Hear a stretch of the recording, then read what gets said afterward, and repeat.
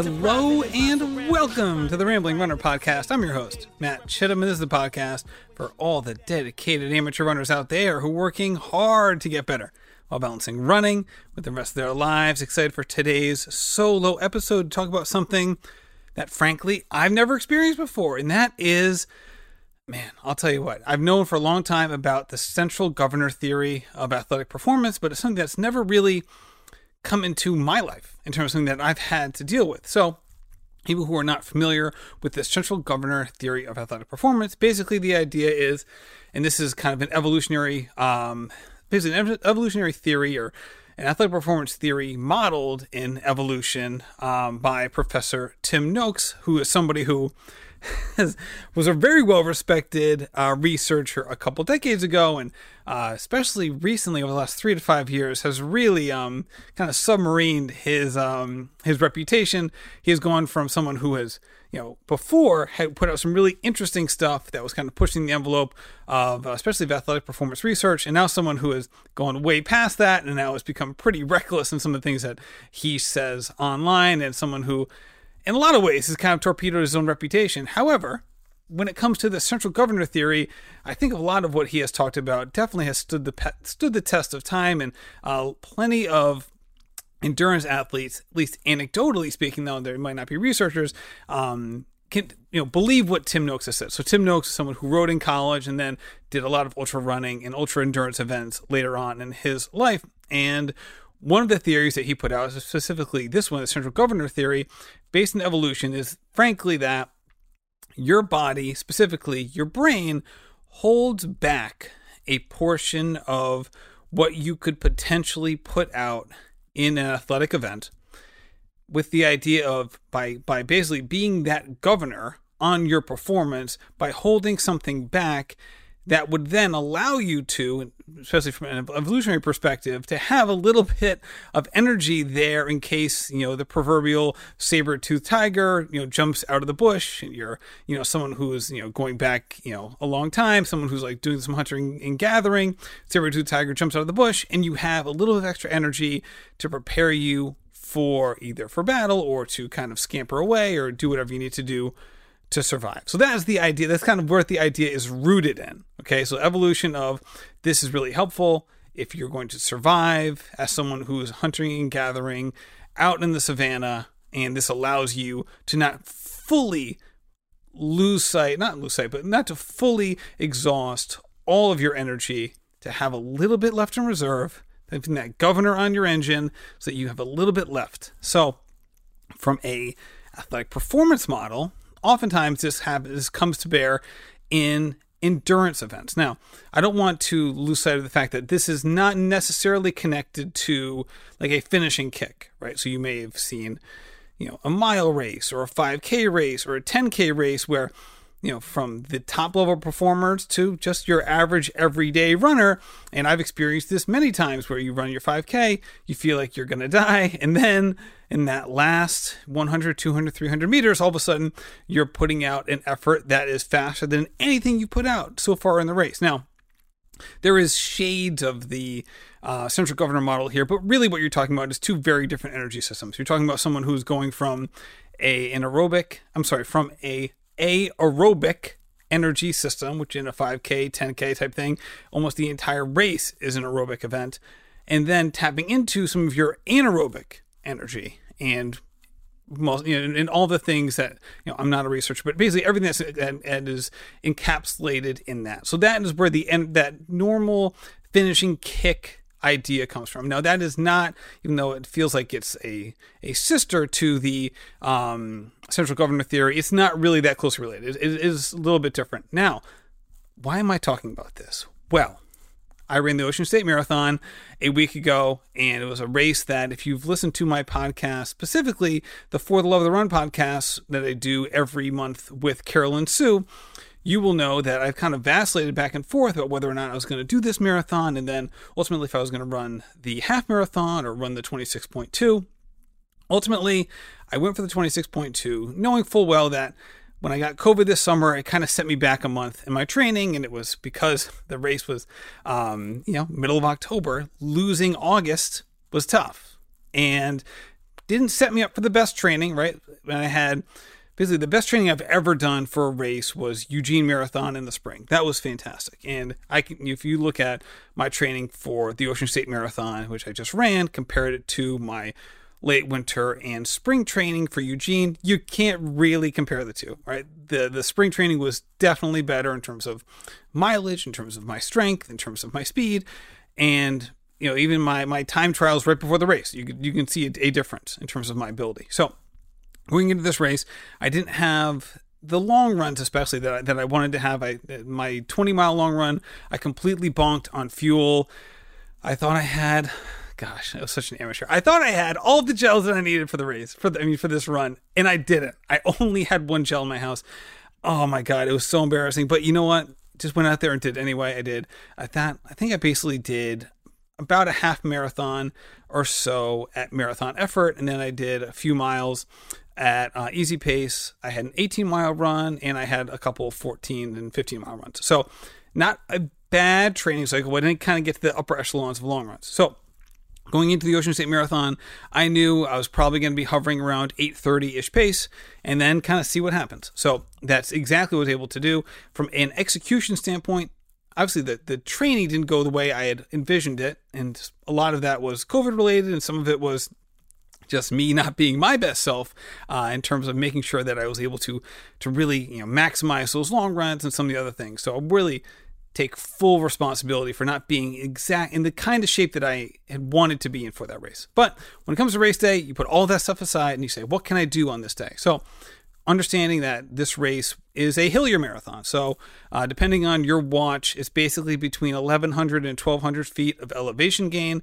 which, it's not a crazy amount, but it's almost in that 50-to-1 ratio, which you just don't see a lot of marathons that have that kind of hill. So there's a big hill around mile 18. I think it starts around 17.5 and goes to about mile 18.5.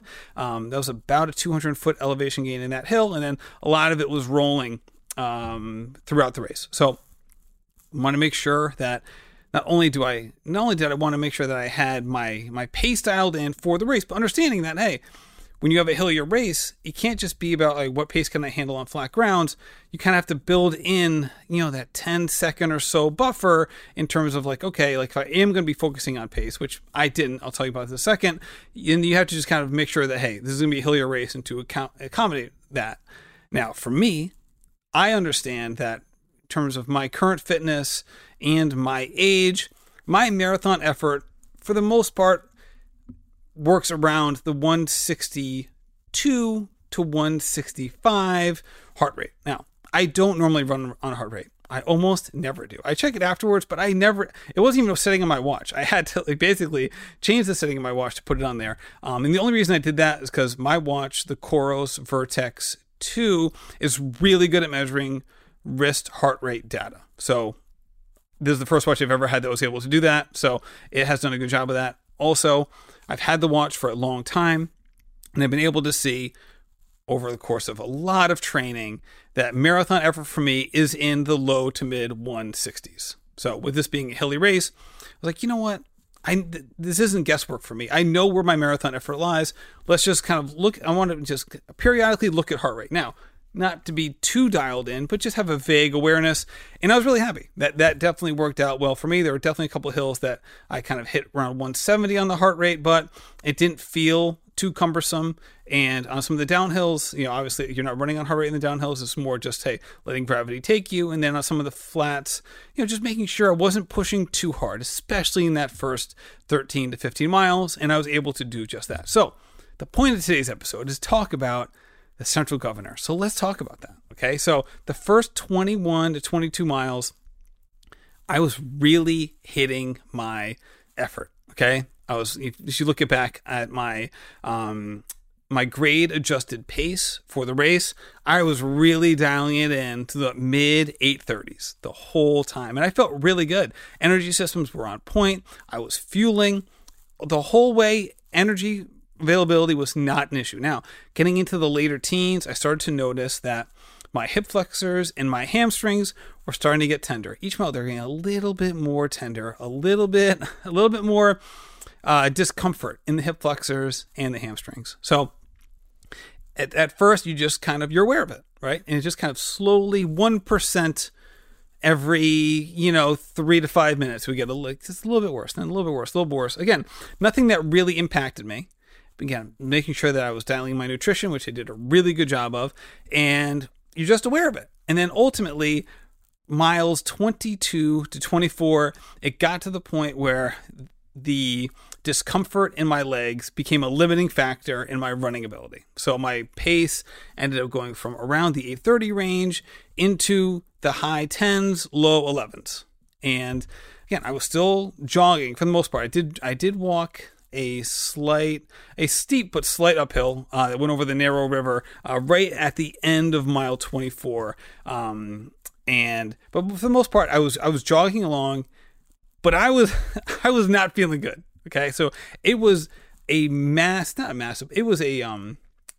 took a lot of effort and mental energy and focus, and frankly some toughness to try to make sure that I didn't walk, to continue jogging, right? And I tried to spread that too. I actually came up on some people who were walking in those miles and trying to kind of talk them through it. Not only because I wanted to be helpful, but also I was kind of pumping myself up too. Basically trying to say to them, hey, 12-minute mile pace is better than 16-minute mile pace. Kind of, jog with me. I'm not going fast. You got it. And again, trying to help them, but also trying to help me, trying to talk myself into it. And it was tough. I basically thought that that's how I was going to finish the race, right? Kind of right on that edge of walking / jogging slow. That my legs, I just didn't prepare them the way that I wanted to, and some of that was on me, and some of it was just, environmental factors that kind of that's what happened with the training, and I was kind of disappointed, but I wasn't focusing on that. I just wanted to keep moving, keep jogging, and I can tell you, if there was a video taken as I was coming, south along miles 23 and 24 into the finish area. It probably would have looked like I was running on hot coals. Every step was tender and oh God. And I'm really emphasizing that point for a reason, because things changed, but I wasn't feeling good and I had no visions of feeling better as I went. Now, mile 24 comes, going up this hill. It's pretty steep, especially at that point of the race. So I was walking, but I was basically, again, this wasn't a trail and ultra race, but I was power hiking. Basically, that's how I looked at it, right? I've read and listened to a lot of race recaps from ultra runners and trail runners, and I kind of viewed it as okay, I'm going to power hike this hill. I'm going to walk as fast as I can up this hill. And it was nice. It kind of gave me a little bit of a reset. I felt like I was moving with purpose. I wasn't giving in, and I felt good about it. Got to the top of the hill and immediately started jogging. Want to make sure as soon as I get to the top of that hill, and it was this right-hand turn onto 1A in North Kingstown or South Kingstown. I'm sorry, it was in Narragansett. Narragansett, Rhode Island, I should say. Took that right on 1A, and now all of a sudden it's just a straight shot down to Narragansett Beach, which was where the start-finish line was. Take that corner, and I start jogging, and then all of a sudden, I hear my buddy, who's been on this show a bunch of times, Maurice Lohman, the Marathon Panda. He is standing at mile 25 with another buddy of mine, Ted Jordan, and they're at mile 25, hooting and hollering. They see me coming, and it was really exciting, but it was interesting. Right around this time, maybe it was partly because they were pumping me up, but not completely, because, again, motivation is fleeting. It's great, but you can't, it's like trying to have a bonfire where the only energy source is lighter fluid, right? It burns hot, but it burns quick. All right. You need a little bit more than just lighter fluid.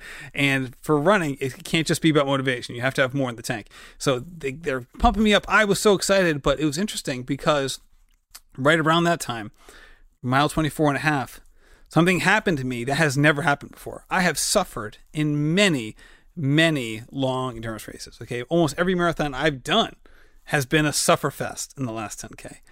And I was kind of experiencing this, right? This happened a little bit later, happened around mile 22 in terms of the sufferfest starting. But here I was, mile 24 and a half. And all of a sudden, the strangest thing happened. And that was my discomfort in my hip flexors and my hamstrings, just generally throughout my upper legs. Not all at once, but all of a sudden I realized all that discomfort had just kind of faded away. And It was a wild realization because, first of all, I wasn't expecting it. Second of all, this had never, ever happened to me before. Not once. So all of a sudden, I'm starting the downhill right around mile 25. And if your legs are in pain, downhill running is worse than uphill running. All of a sudden, I'm turning it up. I'm running a little bit faster, and a little bit faster, and a little bit faster. And next thing I know, I'm running 7:30 pace past mile 25. Maurice and Ted hooting and hollering, and I'm wondering, like, am I gonna be able to hold this? Right? I'm still 1.2 miles from the finish. Right? I still got roughly 10 to 15 minutes left, depending on how fast I go. And next thing I know, I'm holding it, and I'm feeling, again, it's the end of a marathon. I'm not feeling fresh as a daisy, but I'm feeling strong, and it was a wild experience for me. Because, like I mentioned in the beginning, the central governor theory is that your brain is holding this energy source back just for that moment when you're going to need it. Now, again, there's no saber-toothed tiger going to be chasing me in the middle of Narragansett, Rhode Island, as I'm finishing the Ocean State Marathon. But what did happen was I passed mile 25. So all of a sudden, the end is literally and metaphorically in sight. There's no reason to hold on to the energy anymore. And that's exactly what happened. All of a sudden, whatever was going on in my body, the physiology or the mental or both changed. And I was running faster in the last 1.2 miles than I ran the entire rest of the race. That is not a finishing kick. Okay? You don't finishing kick for 10 and a half minutes. Okay. Finishing kick is 1 minute, maybe 2 minutes, maybe. Okay. This was something entirely different. It was something that was completely unexpected. And it was something that for me, I had never experienced before. Now, I wasn't completely unaware of this phenomenon. Now, I've read many race recaps. I've listened to many race recaps of trail ultra runners. This is not a novel concept for any ultra runner. So if you're listening to this and you are an ultra runner, for you, you're probably just thinking like, yeah, man, this happened to me like a dozen times or whatever. But it had never happened to me. But again, it brought me back to one of my favorite running books, which is Becoming Ultra. I think it's Becoming Ultra by Adirond Finn, who has written a number of books. One was down in Kenya about Kenyan runners. Another one was in Japan about Japanese runners. And he wrote another book about becoming an ultra runner. And this was a common theme in just about every single one of his trail and ultra races. There we go. And that is that he would get on that precipice of, I can't do this anymore. I know I've pushed hard in the past. I know I have said this in the past, but this time is different. I just can't go anymore. I have nothing left in the tank. And then invariably, the same thing happens every race, where he gets within, again, literal or metaphorical, sight of the finish, and his body just releases whatever it was holding on to, and here he comes finishing strong. And it's funny, it's one of the underlying themes of the book is that this seemingly happened in every one of his races within the book, and every time he thinks that this time it's not going to happen. This time is different. This is the time where the suffering has eclipsed what I've ever suffered from in the past. There's no coming back from this. And then he always comes back from it, and he always finishes strong. And it's this wild current. Again, that's not the point of the book, but it's this thread that goes through all of his races, and you can't miss it if you're reading it. And I love that book. I listened to an audiobook several times. It's over on Audible. And that's basically what happened to me. And the fun and exciting part was it had never happened to me before.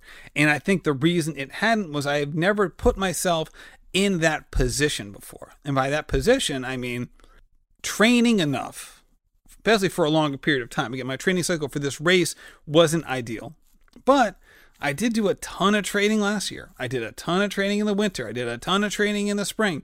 And while the last 3 months might not have been ideal, it wasn't nothing, right? I did average about 48 miles a week over the last 2 months.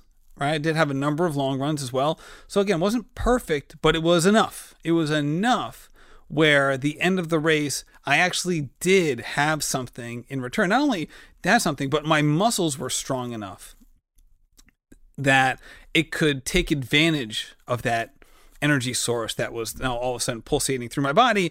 And I think that's what the difference in the past with some of my other races were, the Cape Cod Marathon, which was maybe the race. If Eugene wasn't the race I was most prepared for, then it was Cape Cod. The problem with that race was that I developed a knee injury in the race. So the end of the race was submarined by the fact that my knee was in some serious pain. I had a legitimate knee injury, which basically stopped any thought of having a strong finish. Okay, so I basically had to walk run towards the end, and the running was just for ego. Like I was in pain. It wasn't discomfort, it was pain. Okay, my first marathon at Hartford, I was completely unprepared. So it didn't matter what was going on with the Central Governor. I was not ready for that race, and it showed. And it was an awful experience. Last year at CIM, I think I was probably close to what I had today, but I had a really good ramp up in terms of like the last 8 weeks of training, but the training that preceded that was a really kind of a slow build. I ran CIM because I was there doing media stuff, not because I was ready, and I think that the race reflected that. This was the first time I really put myself in position from a training perspective, and the fact that I didn't get injured during the race, where I could really but kind of tap in, there we go, into that experience. And it wasn't because I didn't pace myself well. I just think it was that odd mixture of pacing myself well, but not being quite ready enough where I was strong enough to hold that pace the whole time. Okay. So, pacing was, the kind of thing where, if I had slowed down, I still would have gone through the same experience, because it was a time on feet issue. I didn't have enough time on feet in training to prepare myself for that stage of the race. Okay. So it wasn't like, if I had slowed down to 9-minute pace, that wouldn't have happened. It definitely would have happened. No question about it. So I know this because I was able to manage my energy levels so well, because I was running aerobically the entire time. I was able to burn fat, and I wasn't burning through sugar too fast, and the sugar replacement that I had was totally fine. Anyway, it was my first experience with the Central Governor. It was wild. Even now, I almost didn't record this episode because it sounds kind of bizarre. It just sounds kind of like, well, you pushed hard. Maybe you had more in you the whole time, and you just didn't push hard enough miles 22 to 24. Maybe you were kind of a pansy, and you should just pushed hard during then too. I'm telling you, I worked hard miles 22 and 24. I slowed down, but I was working so hard to keep jogging. All right. Every fiber in my being wanted to walk the entire miles 22, 24. And I didn't. I kept running, except for that little hill that I power hiked up. So it wasn't like I gave in. In fact, I was doing the opposite. I was working harder in miles 22 to 24 than I had worked the entire rest of the time. All right. First 20 miles, I was on autopilot. I felt great. Okay. 22 is when I was really working hard. So it was just a unique situation. It's something that I knew about going into it, but you can't plan for this. But I will say I am happy with the fact that I put myself in position to capitalize on it, and that when it showed up, I didn't second guess myself. It was simply brain off, brakes off. Let's just go. And I just went for it. And I think that's where the motivation of having people on the course that knew me and were cheering for me really helped out. Because I think if I was out there alone, it would have been easy to be like, oh, I'm feeling good, but just, it would have been easy just to pack it in, right? And just say, okay, I'll jog it in. I'm feeling a little better, a little bit downhill. Let's just coast in. I think having my friends there definitely helped me out and kind of tap into what was available. And for that, I am eternally grateful. And it was a really unique experience. So I don't know when it's going to happen again. Hopefully it will. I'm looking at my 2023 race calendar now. I don't know exactly what's going to be on it, but I'm definitely going to be racing a lot more than I did in 2022. As long as I'm healthy, I'm knocking on wood right now as I say that. But that's the plan. So I guess what to take from this episode? Is this can happen to you. When it does, take advantage of it. Okay. Also, put yourself in a position to have it happen to you. Okay. If you're doing ultra running or you're doing endurance races of any stripe, this is out there. And if you keep pushing yourself, you can get to it, right? And I think it's kind of similar to what you hear, David Goggins talk a lot about in terms of like, hey, there is more in you than you think. I remember my dad used to say this to me all the time when I was growing up as an athlete, that his high school football coach and his high school football team was one of the best in New England, and they were undefeated and all this stuff. And his high school football coach, who was absolutely a tyrant, used to always tell them, my dad took this with him for the rest of his life and would repeat it to me all the time as a kid, was there is more in you than you think. You can do more than you think you can. And that was one of those hallmark phrases that was kind of coursing through our house as I was growing up. And, anyone who's been, who's read David Goggins' book or watched his videos and things like that, you've heard him say something similar. The fact of the matter is, no matter what language you use, no matter how fierce you are when you say it, there's people who are in endurance races all the time, no matter their pace, who will tell you this exact same thing, that you can do more than you think you can. Just keep pushing. And I think that's what happened to me today. And I think that's why so many people go out there and try to have that, like, don't DNF kind of mindset, right? Like, don't have a do not finish, right? And I think there's a lot of caveats there. One of them is, if you're injured, if you have a legitimate injury, you shouldn't, save it for another day, man. You don't want that to get worse and worse and worse. And all of a sudden you're out for, 18 months because you have a whole cavalcade of injuries. I think, again, there's definitely reasons to DNF for sure. But I think that for some people who really are strong proponents of do not DNF, it's because they've experienced the kind of thing where they wanted to give in, they didn't, and then they had this burst of energy, or they had some sort of revitalization that was a very powerful experience for them. And after the fact, they're so glad that they kept pushing because they had that experience and they almost stopped, but they didn't stop. And then they had that. Or maybe there are times when they did stop and look back now and they're like, oh my God, why did I stop? I should have kept pushing. Who knows what was still in me? I stopped just as it was getting interesting. So I'm not going to tell people when and how or if to have a DNF, but I will say this. Things became their most interesting for me when I was at my lowest in this race. And it was wild, right? I mean, my revitalization happened within a quarter mile of me walking up a hill. I would have never, ever, ever guessed that when I was power hiking that hill, that I was a quarter mile away from starting my fastest segment of the race. I would have never, ever guessed that. But that is exactly what happened. So I hope you are having a great day. I hope your run is going well. I hope you have a wonderful week ahead. Thank you so much for listening, and happy running.